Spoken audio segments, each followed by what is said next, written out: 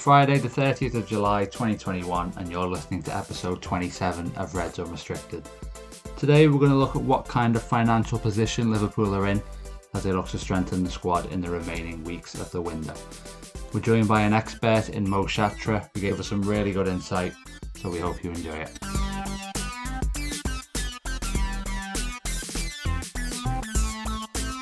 This podcast is part of the Big Heads Media Podcast Network.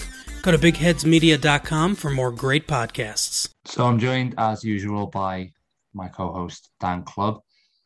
Dan, as usual, we're going to sort of start with a bit of a spicier question, just a straightforward, how are you? And the one I've thought of today is, if you could sign any of the realistic targets that have been put forward for Liverpool this summer, seeing as this episode is going to be touching on transfers, who would you choose if you could only choose one of those? That is a superb question. I'm really good, first and foremost. Yeah, I'm sound. Obviously, Van Dijk and Gomez are back, so I'm really happy. If I could sign one, probably Dusan Vlahovic from Fiorentina. I know you said it's realistic, and given his contract situation, as in signing a new one, it might not be as realistic as possibly it could have been, but he'd probably be the one. I've always had a thing for sort of strikers who can offer a bit in terms of aerial and a bit of power, and he's got all that as well as being technically brilliant. And I think he scored 7 goals in 45 minutes the other day, so he knows where the back of the net is. So he'd probably be the one, I'd say. 7 in 45 minutes? Were they playing against the under-12s? I think it was like an Italian Serie C side, something like that. Oh, well, even still, that's good going. But yeah, not a bad shout. Obviously, seems to me that he's maybe more in the kind of, he's sort of quite a tall striker, isn't he? So would be sort of a bit of an evolution for the team if we went for him. But an interesting show, definitely. Our guest today is Mo Shatra. And Mo is a football finance expert who regularly appears on Anfield Index podcast, especially Money Talks. Mo, sort of same questions to you, really. How are you doing? And again, if you could choose one realistic target to add to this Liverpool squad, who would it be? Well, thanks for having me on. Glad to be on, and doing really well. And looking forward to the new season. Not long to go now, so it'd be great to have Premier League back. In terms of realistic signings, what would I go with? What about Kylian Mbappe? No, I think in terms of realistic signings, look, clearly the kind of numbers involved with making that deal happen, especially this summer, potentially prohibitive. Maybe we'll come on to that later on. But I think that there's definitely a need for additional firepower up front. I mean, we know that Firmino isn't perhaps the player he was a couple of years ago. Sadio Mane had a long stretch where he was very much out of sorts. And, we can't keep on relying on Mo, especially if he were, God forbid, to get an injury. So we really could do with somebody else to add a bit more depth to our attacking lineup. And, if I was to go with anyone, then, maybe a Vlahovic, or there's also, I can't remember his name. On Anfield Index, we do a transfer committee podcast, and Adam Hosek, I think the name is. Yeah.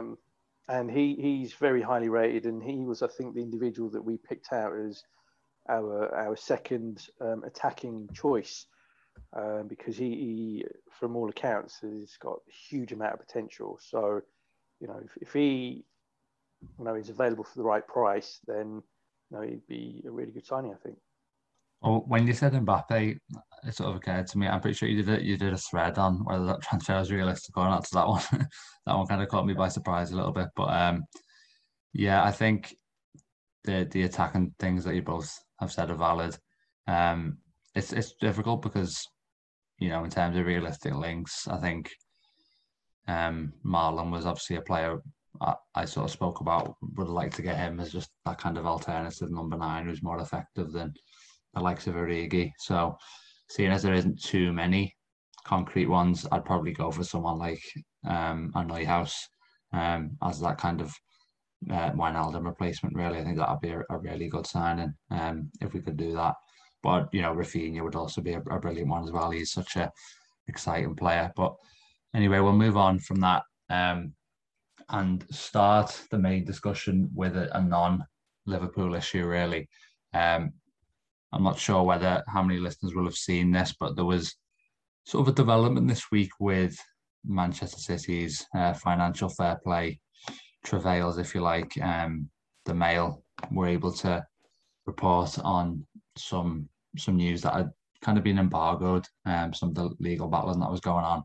I tried my best to make head or tail of it myself, Mo, and I kind of roughly know what's going on, but if you could just kind of maybe explain what the latest is with City and whether there might be any sort of fresh implications for them based on what's kind of happened this week. With the whole situation, there hasn't just been the one investigation into Manchester City.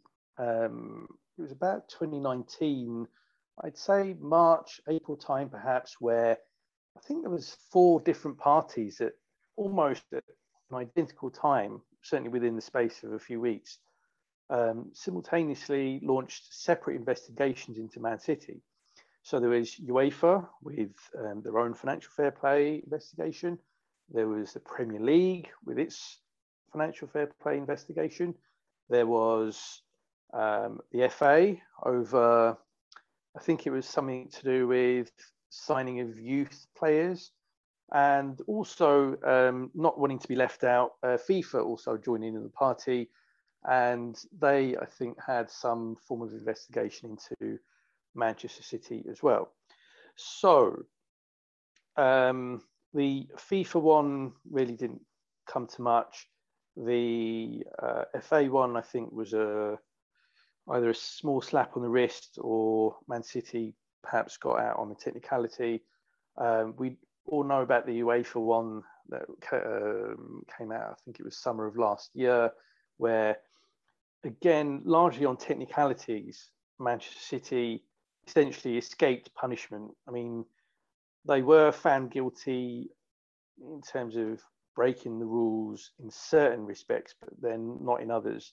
And the long and short of it is that the original UEFA proposal of a 2-year ban from European competitions was overturned by CAS, the Court of Administration for Sport, and they decided that there wasn't enough to the decision by UEFA and its adjudicators in making that decision, and therefore that decision had to be overturned. Now, this investigation by the Premier League was pretty much along the same lines. However, the story that broke last week was in relation to the fact that Manchester City were pretty much refusing to cooperate with the Premier League. And this had gone to court, and in the end, it was a Premier League that won the case, and the Daily Mail, or the Mail on Sunday, reported on the story because Manchester City had tried everything in its power with all of its super lawyers to keep the story from the pages of the papers, from websites, etc. And there was a super embargo on it. And when the courts ruled in the favour of the Premier League, the decision was very much that the story could be made public, go into the public domain. The fact that this investigation had commenced some 2 years ago, and yet Manchester City had been unwilling to play along and cooperate with the Premier League in terms of the investigation, had refused to share any emails or other documentation or evidence. So that was quite a telling thing in my view. One of the things that I've been covering on Twitter for quite some time is what are, in my view, very clear transgressions of financial fair play rules. And there's a huge amount of dubious angles to the whole finances of Manchester City. So, for example, at the same time that financial fair play rules came into effect some 7-8 years ago, Manchester City's commercial income skyrocketed just out of nowhere. And that was not a coincidence in my view. And it was all to do with trying to circumvent these rules.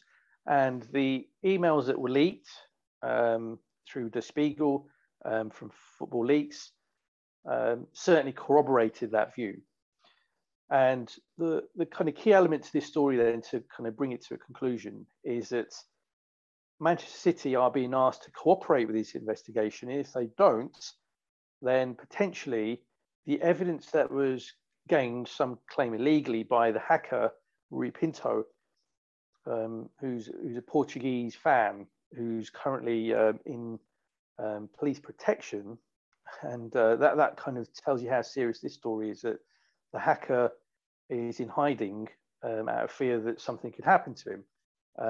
Now there are investigations into how he obtained information. You know, he is dealing with his own legal issues on that front, but nonetheless, he has got a huge amount of data which he has obtained from Manchester City, which, in the view of some that have seen some of these emails, is very, very damning.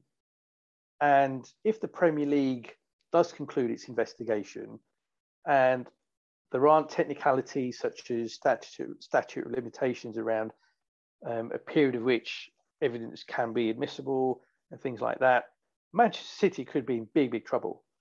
Now, that is something that you know, I and others have talked about in the past. That, okay, this time Manchester City are really in it, and yet somehow they've got away with it. So you know, there's plenty that could happen, but it was an interesting development nonetheless. That we all thought that the story was dead and buried after UEFA's original decision to ban them for 2 years was overturned. We thought that was the end of it. It seemed like the Premier League's investigation was withering away, yet in fact that's not how it turned out at all. And it seems like there might still be some legs in this one. Wow, well, that's kind of more significant than I thought from what I initially read. But thanks for kind of breaking that down for us. I think what was telling was a phrase I think you used on Twitter. You said something along the lines of City's behaviour wasn't exactly the behaviour of a perfectly innocent party and all of this. But anyway, we'll move on to the kind of Liverpool side and the main sort of part of the discussion today, which is about Liverpool's sort of finances, and probably more specifically than that, their kind of transfer budget and what's available to them. So just as a kind of brief general opener on this, what's your general impression at the moment of kind of the state of Liverpool's finances, obviously on the back of, you know, a season and a third maybe of kind of pandemic football? Well, clearly the finances have taken a substantial hit. Last season, most notably, there was next to nothing, negligible amounts of matchday revenue.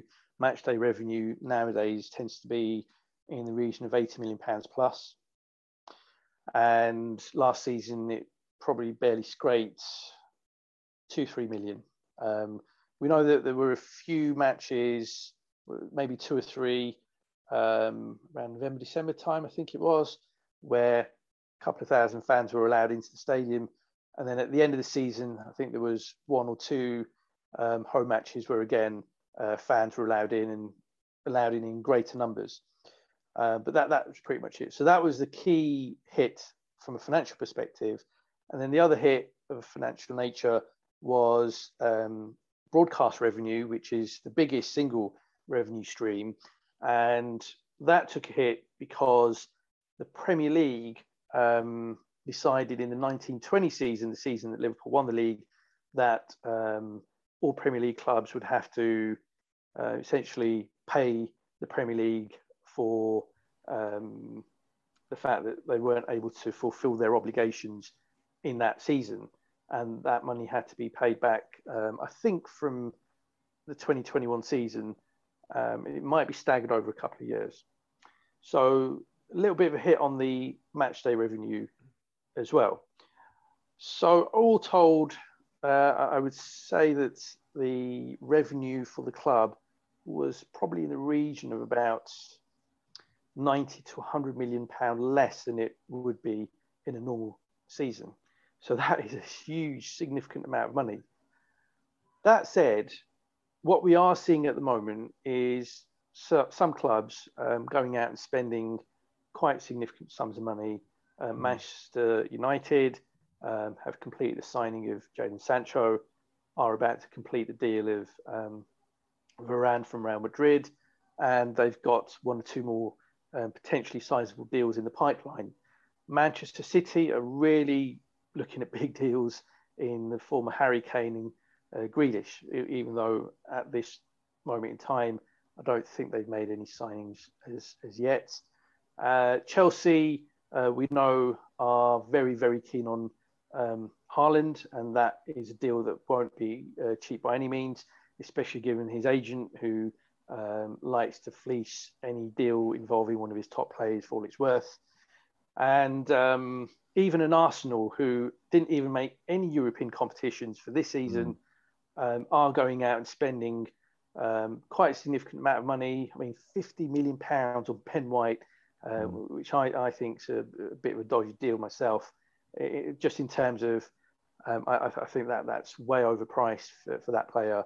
But the fact that even an Arsenal, who over the last 3 or 4 years have generated significantly less income than Liverpool, the fact that they're able to go out there and are owned by people that, much like FSG, do not want to spend any of their own money on their club. If they are able to do that, then surely Liverpool can as well. And that's why I put out a thread, I think it was a couple of months ago, where I did state that there should be some funds available. The money is there. So despite the hit on the financial front from the pandemic, there are still funds there, because there are certain things that we've incurred significant costs for over the last couple of years that are certainly far less costlier at this present time and going into next season. And that should free up funds to spend beyond just having to generate money from sales of players at surplus requirements. Yeah, you're right to bring up like comparisons with other clubs, certainly the Arsenal one, because that's one I've been looking at myself, because the ownership model is kind of similar in what they look to do. I just wanted to pick up on, because I know FSG, not Liverpool necessarily, but FSG received investment during the pandemic from Redbird, I think I'm right in saying. It's something you're probably a bit more akin to than myself. Obviously, from a distance, understand what's going on and get it. But the talk when it happened was almost that was going to eliminate the effect the pandemic had on the ownership group. Has that not proven to be the case, or maybe was that a bit pie in the sky?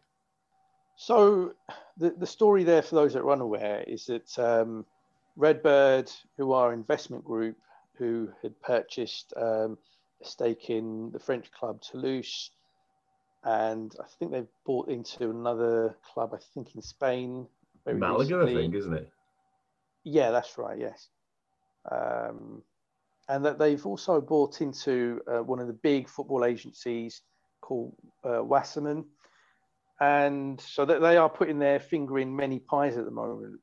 And their investment into FSG, so important to stress, not into Liverpool, not into the Boston Red Sox, but into FSG, was in the region of about 560 million pounds or dollars. Very sizable investment for, I think it was the equivalent of a 10% stake in FSG. Now, what's happened with that money, only FSG and Redbird know. I speculated that I felt Liverpool as a club would see very little of that money.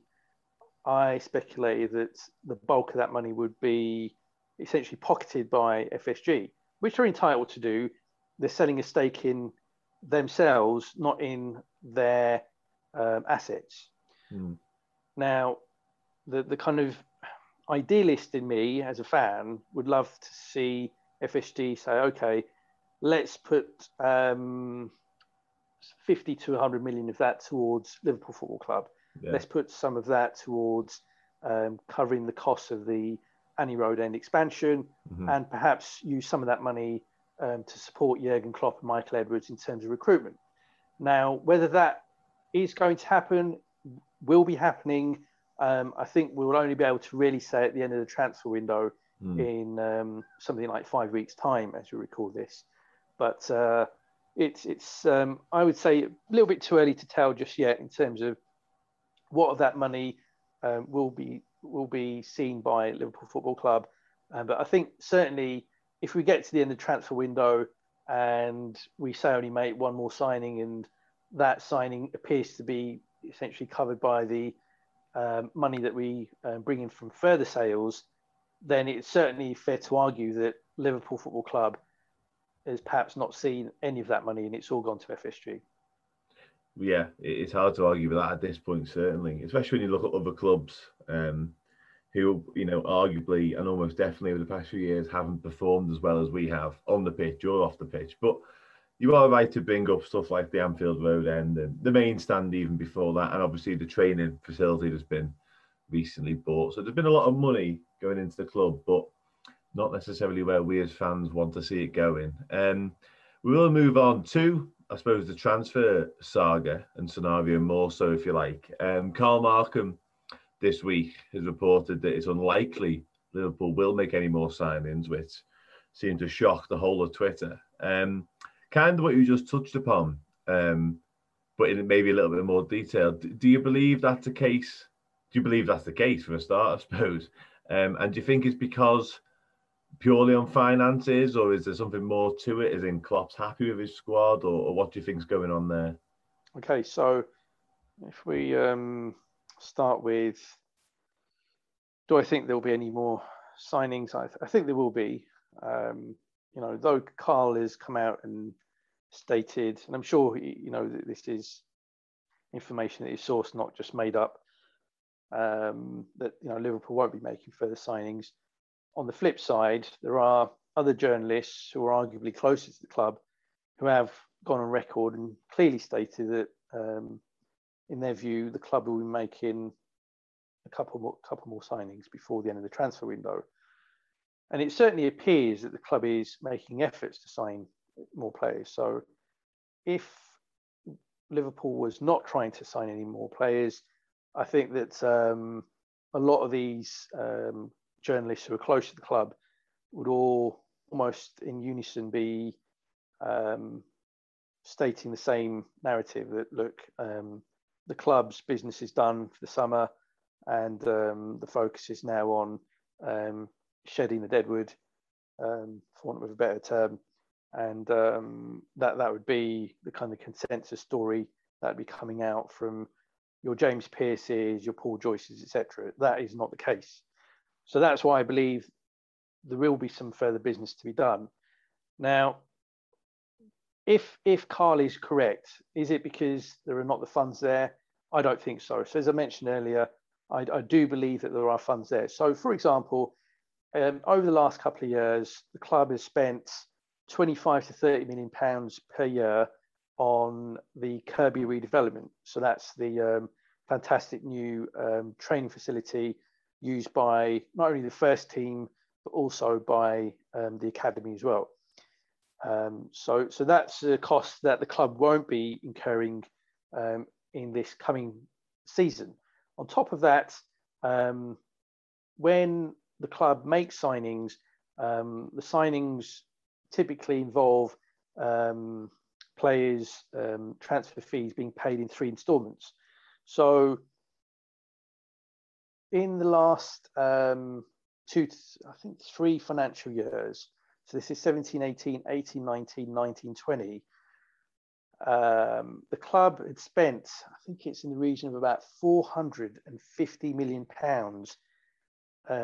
towards selling clubs who had sold us the likes of Van Dijk with Southampton, Naby Keita in RB Leipzig, Alisson from Roma, and deals like that. So huge amounts of money were paid out in those previous 3 seasons on those deals. Now, at the end of the 19-20 season, we only had about 73 million owing to clubs that had sold players to us. Now, after that season had ended, we then brought in Thiago, and we brought in Jota from Wolves. So that obviously then inflates that figure. But as I say, these payments are made over typically 3 installments, sometimes more installments than that. So the point being that though we were averaging about £150 million over those previous 3 years on financing these transfer deals, for the season just gone and this current season, because we've been spending so little in the last 3 or so years, there's going to be significantly less to pay to selling clubs, because most of the players that we'd recruited, those deals had been pretty much fully been paid off by last summer, and certainly by this summer. There's very little, relatively speaking, to pay relative to some of these other clubs like Manchester United that still have huge significant sums owing to selling clubs. So, for example, Leicester City, who sold Maguire to United a couple of seasons ago for £80 million. Leicester are still owed a fair chunk of that. And, they've also put in, big deals, as we know, for other players like Bruno Fernandes from Sporting Lisbon, and, they're owed a fair chunk of money too. So those 2 key reasons are why I say that despite the £100 million hit, our outgoing should be significantly less, because we aren't incurring costs for Kirby. We're not incurring costs at this moment in time, other than some very preliminary costs for the Annie Road End expansion, which only just started, and we are actually borrowing money for that as well. So there is a further loan being taken out for that. And the transfer fees are less in terms of outgoing. So all told then, the money should be there. So if we get to the end of this transfer window with very little in the way of incoming, so only 1 player, and that, as I mentioned before, is a cost that's largely covered by further sales of the likes of Shaqiri, possibly Origi, then I think it's perhaps more a case of the right player or players, in the view of a Klopp and Edwards, not being available at this time, rather than FSG being overly miserly. So in answer to your question, in a very long-winded way of getting there, I think it's more complex than just looking at it in a very binary way of saying, if we don't spend much over the next 5 weeks, it's because of FSG and FSG alone. There are a number of people involved, a number of factors involved in ultimately getting deals over the line. And, there could be a whole variety of reasons as to why. Obviously, it would be hugely frustrating, because it would feel very much like we're standing still whilst other clubs are potentially improving.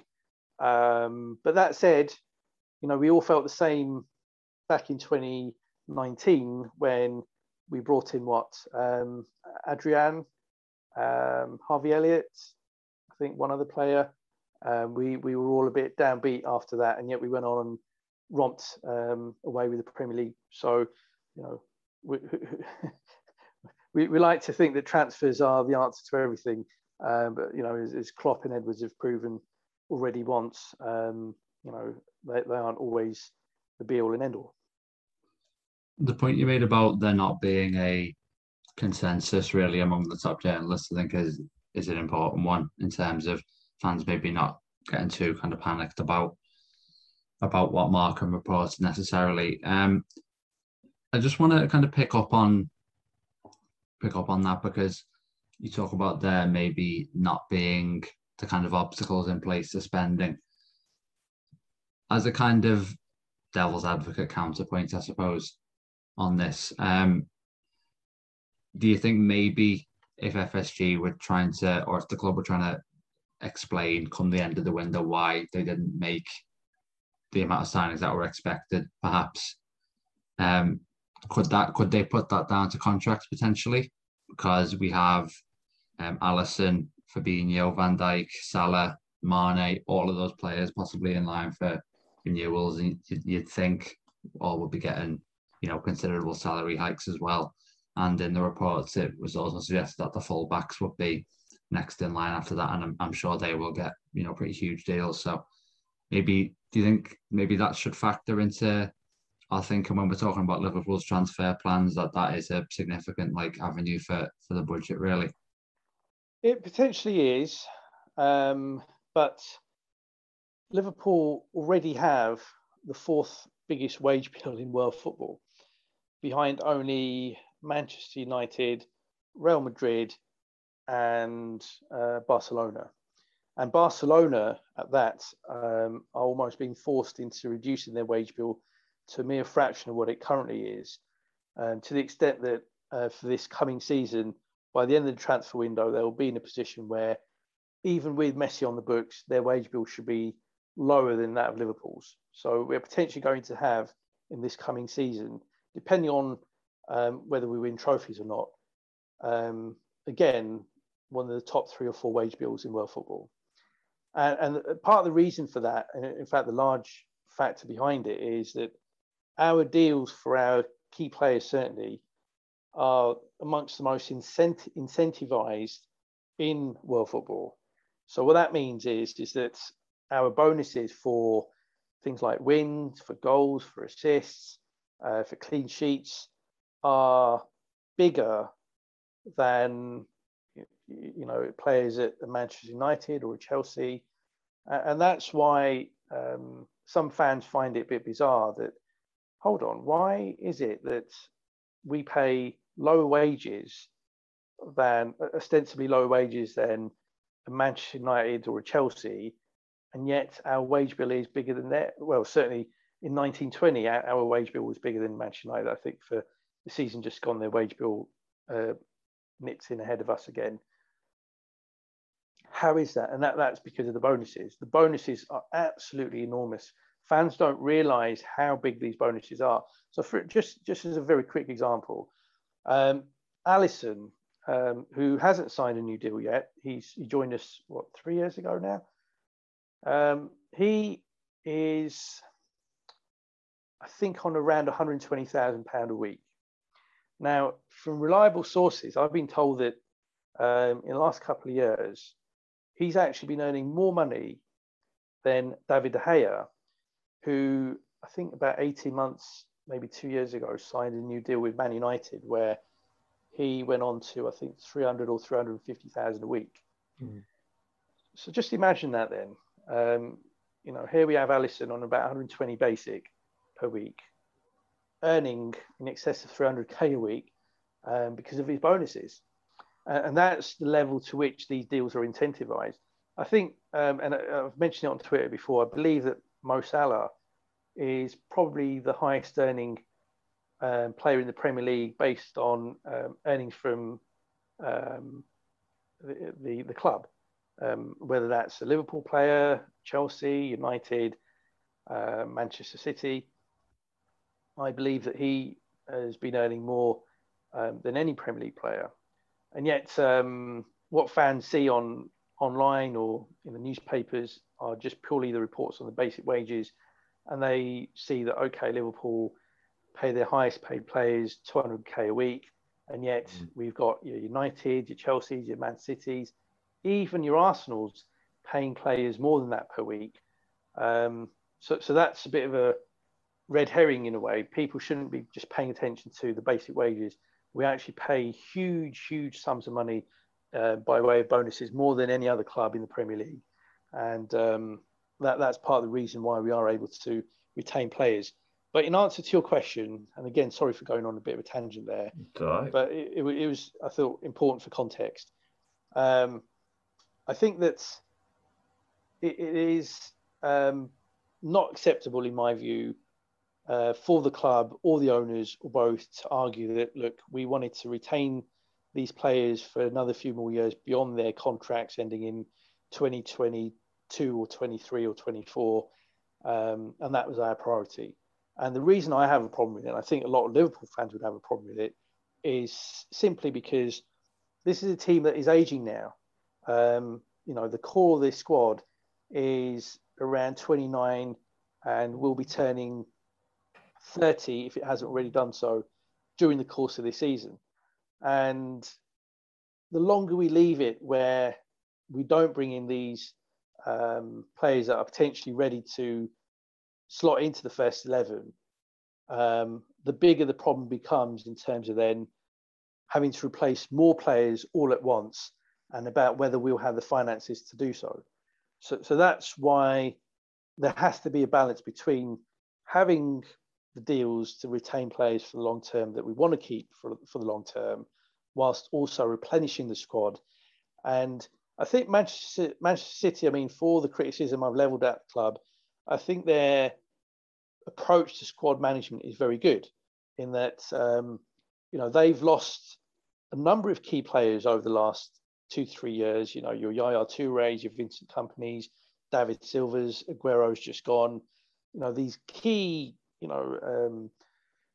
icons of the club now have all left in the last 2-3 years, and yet City have taken this approach of every year, every summer, bringing in these 2 or 3 players that they feel are ready for the first team. And yet we have not really done that for the best part of 3 years now. We essentially have the first 11, the favoured first 11, as a group that were all pretty much there back in 2018. And that isn't, in my view, ideal squad management, because, as I say, they're all getting older together. And yes, it's good in terms of consistency, and certain elements of it from a tactical perspective are good. But in terms of, pushing that problem further down the line to the point at which, you're having to replace 5 or 6 players who are 30, 31, 32, all in a short space of time. And if we don't have the funds to do so, we could be replacing with players that are a substantially lower level. And then again, we go from competing for the Premier League each season to trying to scrap for a place in the top 4. I'm fascinated by the incentives in our contracts, and something I've never really considered. And you're dead right to suggest that fans wouldn't even pick up on that. And I just thought, like you kind of alluded to, that we were, obviously incredibly well paid, football club and football team. But the fact that someone like Alisson could go from what he was on to above De Gea is mind blowing. But yeah, you're right in terms of, the squad needs freshening up, and it's something we have been reluctant to do by the looks of it. So yeah, in terms of kind of kicking the can down the road, which is something Liverpool have, I feel reluctant to say, been doing in terms of this squad, but it is getting to that sort of level. And we've just touched upon the contracts being offered, or not, as the case may be with Jordan Henderson. Neil Jones, another reliable journalist close to the club, has stated this week that the club are talking up next summer as potentially the big summer to see overhauls and potentially big incomings happening, which, when I first seen it, is something that struck me as I've seen it before. Whether that was, realistic and I had seen it before, whether it just felt like I'd seen it time and time again, I'm not sure. But in your view, Mo, is this something that people are putting out there to try and appease supporters? Because we've all seen the fan base on social media and friends, and we're all saying the same things about different clubs buying people, and we're not necessarily active yet in the window. I know we've got Canate, but or do you believe it's just that, or do you believe, there will be this major sort of spending spree, if you like, coming down the road for Liverpool? Yeah, I mean, I did have a bit of a wry smile when I read that from Neil this week. I thought, it's a bit like deja vu. I'm sure we read pretty much the exact same statement or story last summer and summer before. And I do think that sometimes I wish that, because Neil is obviously a journalist that's close to the club, and with something like this, there's a fair chance it was something that somebody at the club had briefed to him, perhaps to try and temper expectations somewhat, just to get it out there. Look, if we don't get certain deals that we're working on over the line, then look, don't fear, fans. Next summer will be our summer, which is like the new version of, next season it will be our year or whatever. So I think that it's something to take with a pinch of salt more than anything.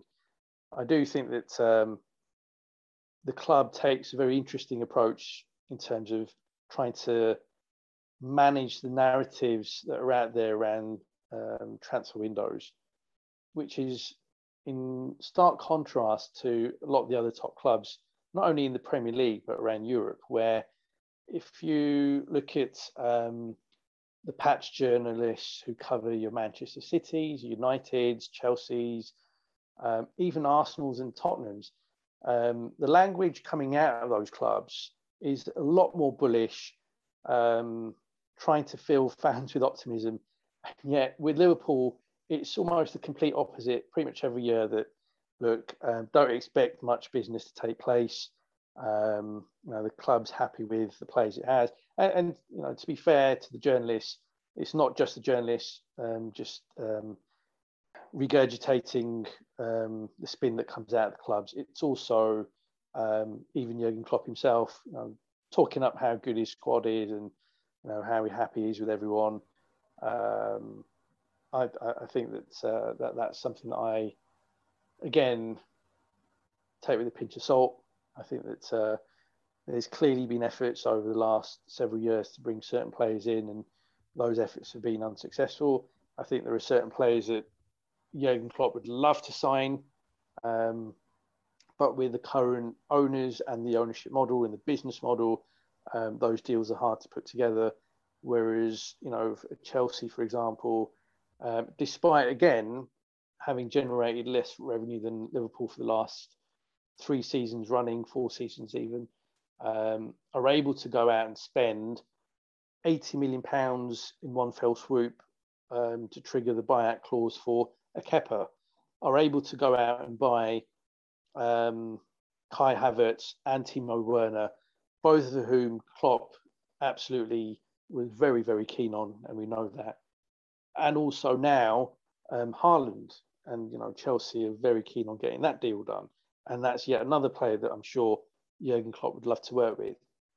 So I think that it's a very strange approach that Liverpool Football Club takes in terms of trying to control the narrative. I think some of it is almost pleading poverty to say, look, we have limited funds, we're having to sell to buy. That's one that's been trotted out 3 seasons or more in a row. And, clubs out there are not stupid. They can see how much, Liverpool Football Club is generating. Their accounts are publicly available. Liverpool Football Club generated the 5th highest turnover in world football of any football club in the 1920 season. So, to try and give the impression that, they're short of funds is, certainly something that, any sensible club would not fall for. So I don't really understand what the purpose is. And as I say, it is in stark contrast to the approach taken by all of the other clubs pretty much out there. So I find it a bit strange and a bit bizarre that they choose to do this. And that's why, as I say, I had a bit of a wry smile when Neil put that story out, because, we do get a bit of deja vu with this now, because it seems to be the same old every summer. Yeah, it certainly does. And you pick up some interesting points there. It feels like, when you compare us to other clubs, in most clubs, certainly Chelsea and City, just tend to, lavishly spend money, if we're going to be honest, certainly in the past couple of decades. But Liverpool have never really been able to do that.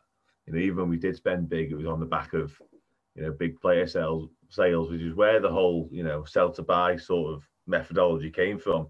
It feels like as Liverpool fans, we've all become, not to a certain level, but kind of experts in the way FSG operate, and we're all kind of in on the whole model and the whole narrative of it.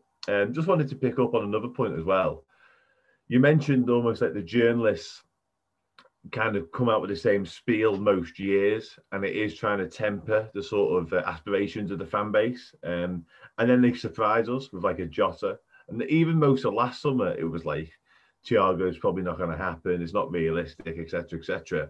And I go back to Danny Ward before that. He was meant to be Liverpool's number 1 when we signed Alisson.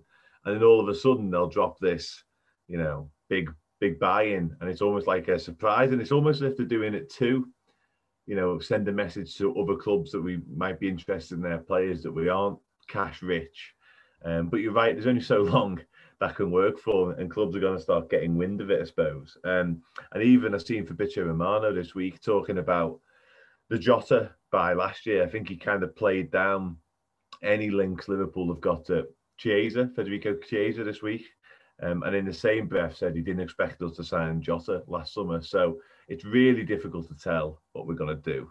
Yeah, the point you both raised before that, though, about the messaging of the club is really interesting. I find it quite strange that we put out via journalists the idea that, straight after the Canate signing, we're going to need to sell more players to put ourselves in a position to buy more. And whilst that does put fans in the picture, and that's good, when you think about the dynamics of the negotiations, if other teams know that Liverpool really need to raise money to fund transfers, then they're not going to necessarily, they're going to think, hang on, we can maybe get a deal that works in our favour here, trying to buy a Liverpool player.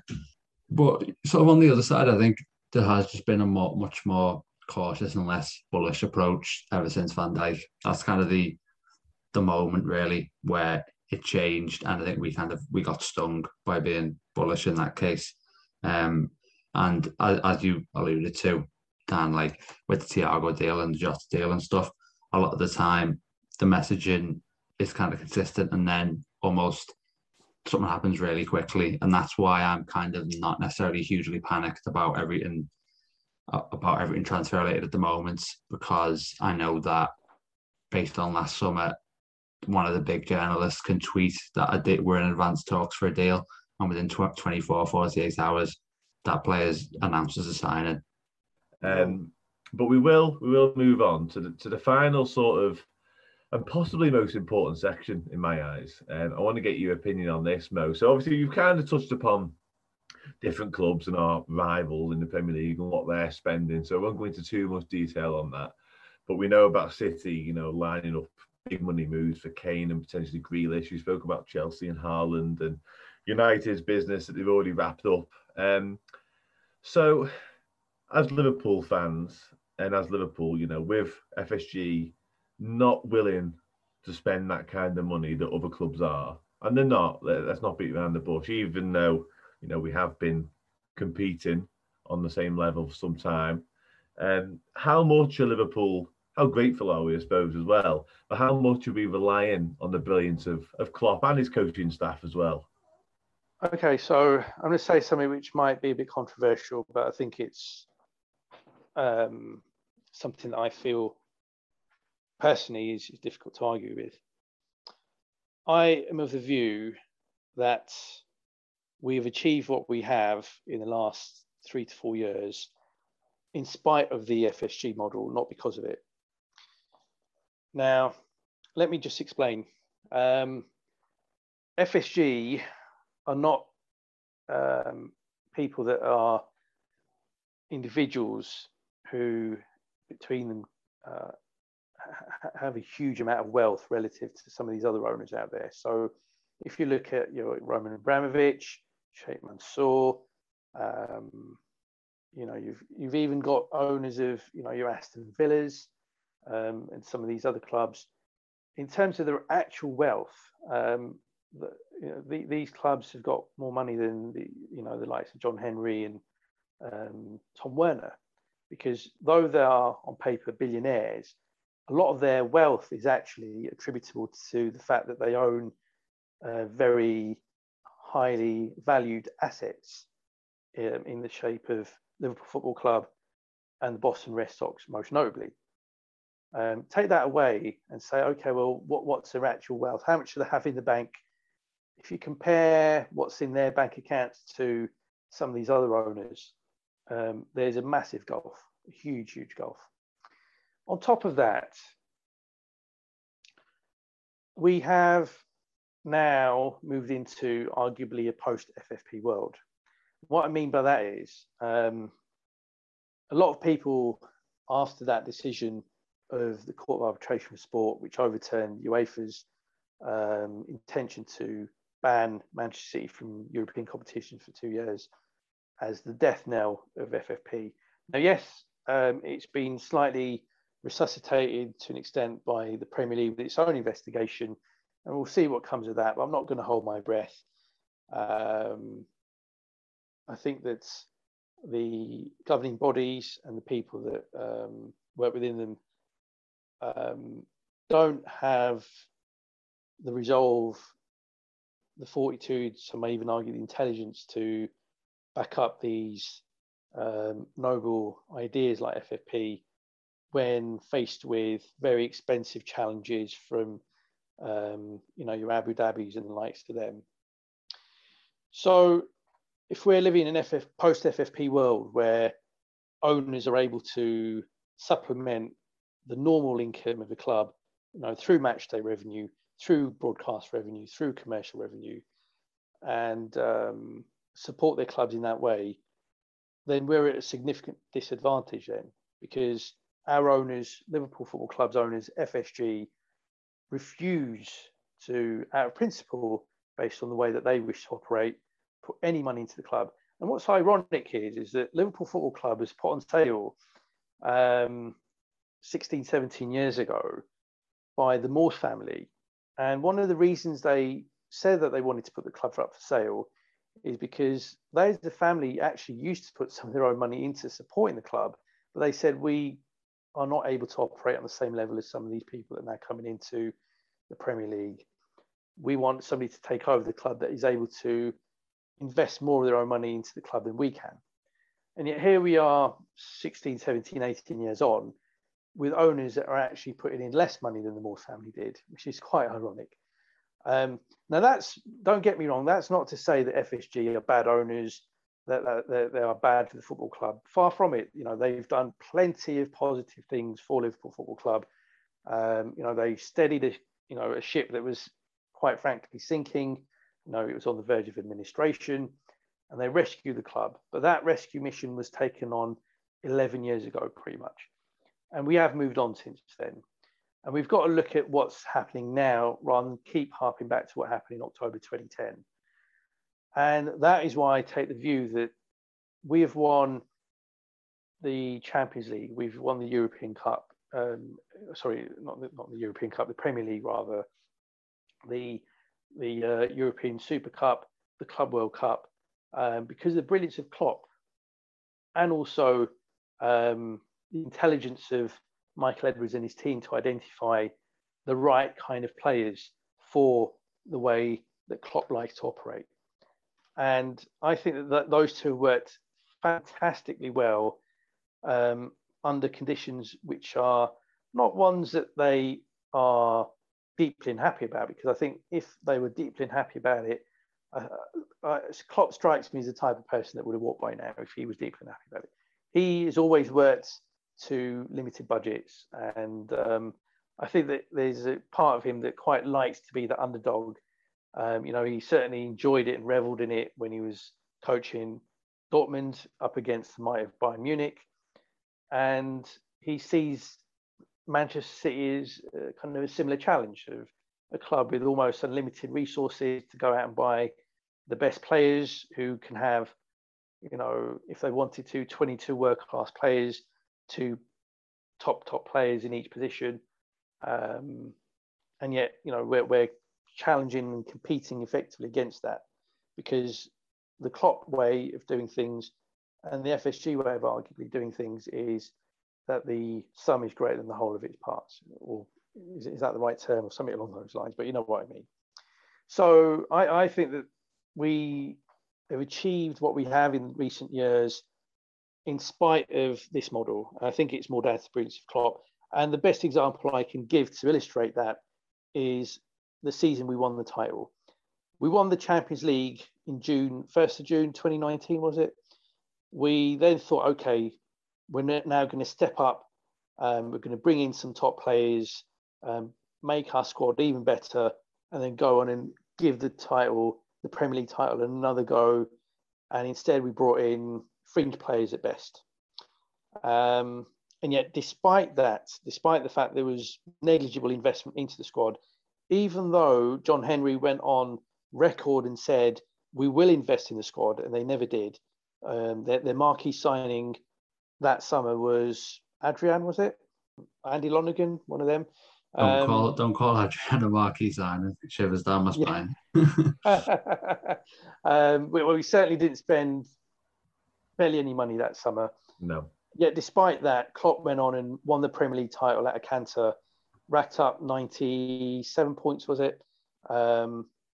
You can't say that was because of FSG. You simply cannot.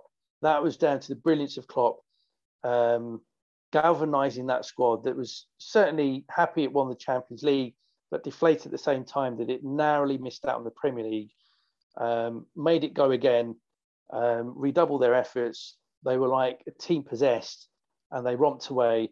And they clearly would have won 100 points plus, except, that they did it with ease. And obviously, because of the 3-month enforced break because of lockdown, we missed out on hitting that century mark. But that for me was down to the brilliance of Klopp. And if we look again as another example, January transfer window, that was a shambles, quite frankly.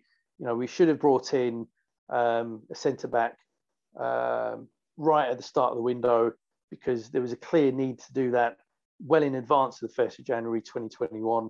And yet it took Klopp virtually begging FSG in a press conference to bring in additional resources in the centre-back position, and getting a couple of cheap deals done right at the 11th hour of the January transfer window. And even then, we largely financed that through a loan deal for Minamino going out to Southampton. So I really do now think that, as well as FSG have done with expanding the stadium, making certain key personnel decisions in terms of recruiting a Klopp, bringing in an Edwards into the sporting director position, and one or two other things. There's a lot of things that they've made mistakes on, quite frankly, as well. And as I say, we are in a post-FFP world. This model long-term is one that worries me. And I think that, if Klopp decides to go in 2024, unless this way of working changes, I do have fears. So apologies for ending on a bit of a sour note, but I do have fears that, our long-term future isn't looking so bright if he goes in 2024. I'm certainly going to appreciate Klopp, I think, more somehow as each season passes. And yeah, I've really enjoyed this discussion. It's great to have these podcasts where we're not only able to talk about the club and enjoy it that way, but also to actually learn as well as we're doing it. So it's been great. So thanks very much, Mo. Before we go, we're going to give you the opportunity to plug anything you'd like our listeners to have a look at. We'll put your Twitter in the episode description, but if there's anything else, fire away. Yeah, thanks. So you can find me on Twitter at Mochatra, Mochatra. And as you mentioned at the start, I do put out a podcast called Money Talks for Anfield Index, which largely covers Liverpool Football Club. Occasionally I do cover other football clubs on it as well. Most recently covered the financial situation involving Arsenal. I thought there were certain interesting parallels between what's going on there and the way that we operate, and maybe one or two potential warning signs in terms of how Arsenal have operated in the last few years, which has led to their more recent demise, relatively speaking, of course. And I have got a couple of money talks lined up for the next couple of weeks as well. So if you are interested in some of the off-field affairs of Liverpool Football Club, certainly of a business, financial, commercial nature, I'd certainly strongly urge you to check out Money Talks on Anfield Index Pro. Great. Well, I'm sure they'll be able to find that via Twitter if they give you a follow. Before we go, any final thoughts, Dan? No, brilliant. Just want to say thanks to Mo. Really insightful, really eye-opening at times as well. And like I said at the start, stuff, I consider myself a reasonably well-educated Liverpool fan in terms of what's going on in the club, but that was another level and really interesting, and it's give you a little bit of perspective. I just want to say as well, I wholeheartedly agree with everything we kind of finished on with the Klopp situation. The man is a genius, but he also loves an underdog fight, and I think we're very lucky to have him. Yeah, he certainly does, and maybe it kind of suits him in a way, or maybe he's just not being given the resources, who knows. But anyway, that is going to be all we've got time for this week. There's only a couple of weeks now till the start of the season, so stay with us as we kind of ramp up to that. But yeah, that's all for episode 27. So join us at the end of next week, and we'll be back with more.